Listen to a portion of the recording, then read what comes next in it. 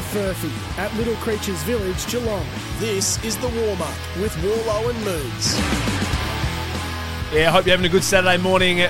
Big round of footy coming your way, particularly today, Saturday. Some great games coming out. We've got our local footy wrap not too far away. But joining us on the line now, Moons, this bloke, I'd imagine he's on the train as we speak, so there might be some noise in the background. But by looking to where he's been and where he's going this year, he must be starting his own travel show. He's been to Vegas, he's been to Mexico, he's been over to Ascot, he's going to Bali in a few weeks, and he's climbing a mountain in Argentina later this year. Campbell Brown, mate, are you ever at home? Well, that's the question my wife asked me, but you've only got one life, and I want to live it to the fullest. So, 40 this year and really making the most of it, lad. Brownie, tell us about this mountain climb before we get into everything else. What's going on there?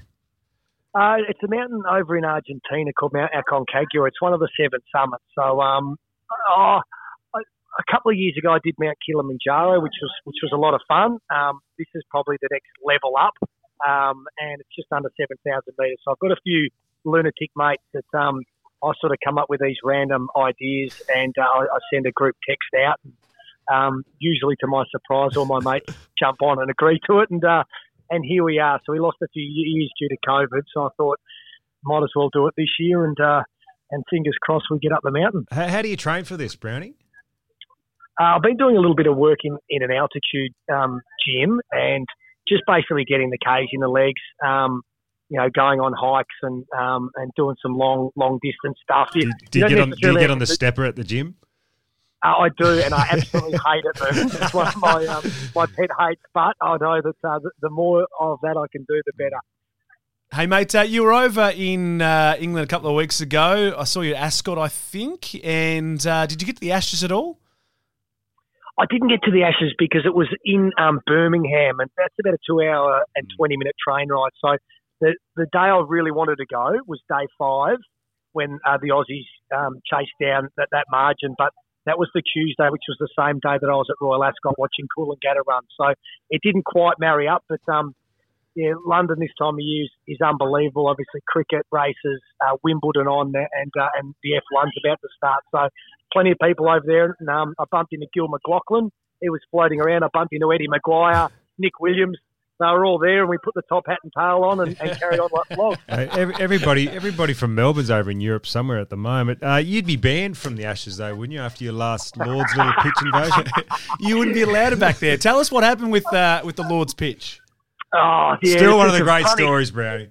Yeah, it is. I was over there swimming the English Channel in 2015, and obviously, that didn't end the way that I would have liked it. But we had a few days in London post the swim, and obviously, I did the swim for the Shane Warne Foundation. So Warne was over there in a commentating capacity, and we're out having a few beers the night before day 1 of Lords, and he said to me, Brownie, would you like to go onto the pitch and I'll let the Channel 9 boys, Tubby Taylor and Heels and the boys know that you're coming out there and you can wander out. So I said, mate, that'd be unbelievable. So he gave me a media accreditation, and I just waltzed out there in jeans and loafers and a shirt. Just thought, I belong out here, and I'm saying good day to Mike Atherton and saying good day to the umpires, and not really thinking too much of it. I was taking selfies with the pitch, and next minute I get a tap on the shoulder.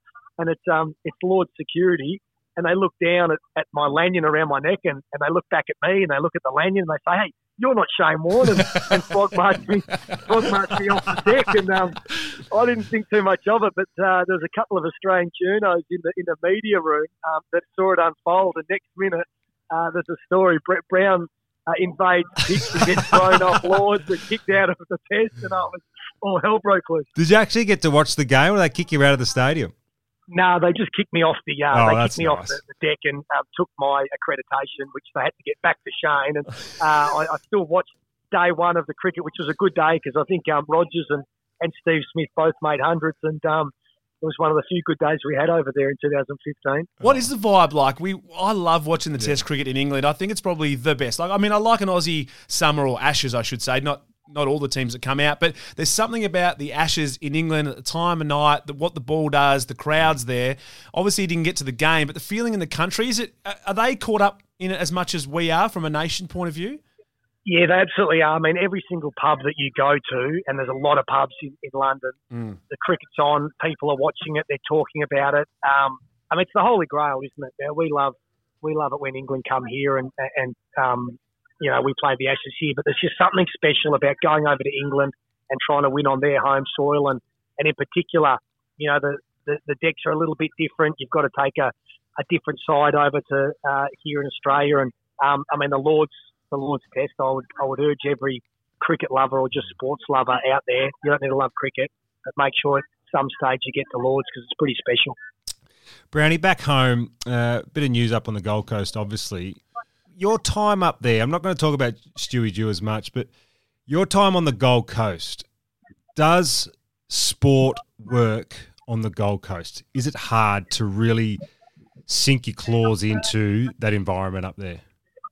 It is, and history suggests that, Gold Coast United, the soccer team, Gold Coast Blaze, the Titans NBL, are struggling. They've had this their third franchise in the rugby league. They've had NBL teams. What is it, Brownie? Why doesn't it just resonate with everybody up there the way it does down here? Well, I think it's quite a transit community, Moons, and there's a lot of people there that are just there for a year or two, or are floating through before they go off and do something else. So to have the absolute die-in-the-wool supporters, it's not quite there. They don't have the level of passion we have down here in Victoria or South Australia or West Australia, where there's been generations of supporters, and you follow the team that your parents took you to and their grandparents. But I do think sport can absolutely survive on the Gold Coast. I just don't think they've ever quite got the blueprint right. For whatever reason, I don't know. I can only speak on behalf of the Gold Coast Suns, and I've been not critical, but quite public in the areas that we could have done much better from day one in terms of the foundation of it. And I think if they'd have got that right from day one with a really experienced coach and a few things like that, you might have been able to retain, Stephen May and Tom Lynch and Charlie Dixon. Not all of them. You would have always lost Harley Bonnell and Maverick Weller and Jager O'Meara maybe, but I reckon from day dot, if those young players could have seen light at the end of the tunnel, they stay. And then we're probably talking about a different Gold Coast Suns, because they've had a lot of talent through the door and never been able to quite keep them and quite make it work. One question, I guess, around it is that players have gone up there at different stages, and particularly at the start, to maybe have a bit of a holiday into their career. Campbell Brown might have been one of them. Second game for the Gold Coast, mate. 2 reports, 4 weeks. What'd you do for those 4 weeks? Have a bit of a spell? But that just goes to show, Moons, how invested and how passionate I was about the club. I was so ropeable that we'd lost by 100 points in round 1 and we were on the way to losing it by 100 points in round 2. I clubbed Callum Ward, and then I clubbed Barry Hall, and then I put Jared Grant off onto the tie. I got reported 3 times. Hey, you're setting a standard, Brownie. That's all it was. 3 reports in one game. Yeah, you're setting a standard. Even Moons couldn't set that standard. No, well, I got 4 in a year. So now, look, it was. I was probably a grumpy old man up there, because having gone from a really strong, established club with high standards and a good game plan, and all those sorts of things, up to a young playing group that when you're young, you're just trying to get a game and it doesn't quite mean as much to you. I was probably getting a bit frustrated, but in saying that, I probably needed to be a little bit better with how I handled that sort of stuff early days, but. I tipped the Suns this year to make the finals. I really thought that this was the year that they'd get King back early. I loved their leadership. Took Miller, I think, an outstanding leader. And I thought this was a year that they'd really grow into a top 8 side. And they've shown that they're capable. Yeah. I thought that just before their bye, going up to Darwin and knocking over, those 2 really good sides and coming from behind to beat Adelaide, set themselves up for a really good back half of the year, and then they come out and they just dish up absolute garbage, against Carlton and Collingwood. And I ultimately think that that was the end of Stewie Dew after that. Speaking of garbage, mate, you were on Media Watch this week because actually the audio we played on our show last week of you mentioning the Lord's members actually made Media Watch on Monday night. Well done. Yeah, first time I've made that. And you know what? The ABC's not my sort of channel. The left wing. I was more concerned with were those names made up, Brownie? Because they sounded some funky names. They sounded too good to be true. They were amazing. And I'm big on accuracy and fact checking. Yeah, I know, and your grammar has always been immaculate. I just fell into those names. I got excited, and I was on SEN Track, and I didn't think too many people listened to SEN Track, but made my first media watch, which was quite funny. Nah, congratulations, mate. It's definitely worth a pat on the back for tremendous effort to make the media watch, that is for sure. Mate, enjoyed the footy over the weekend. Some ripping games today. Your 40th's not too far away. Off to Bali, mate. You're just living the life, and good luck if we don't speak to you before you head to Argentina to climb a huge mountain. Thanks for joining us. No, always a pleasure, lads. On you, Brownie.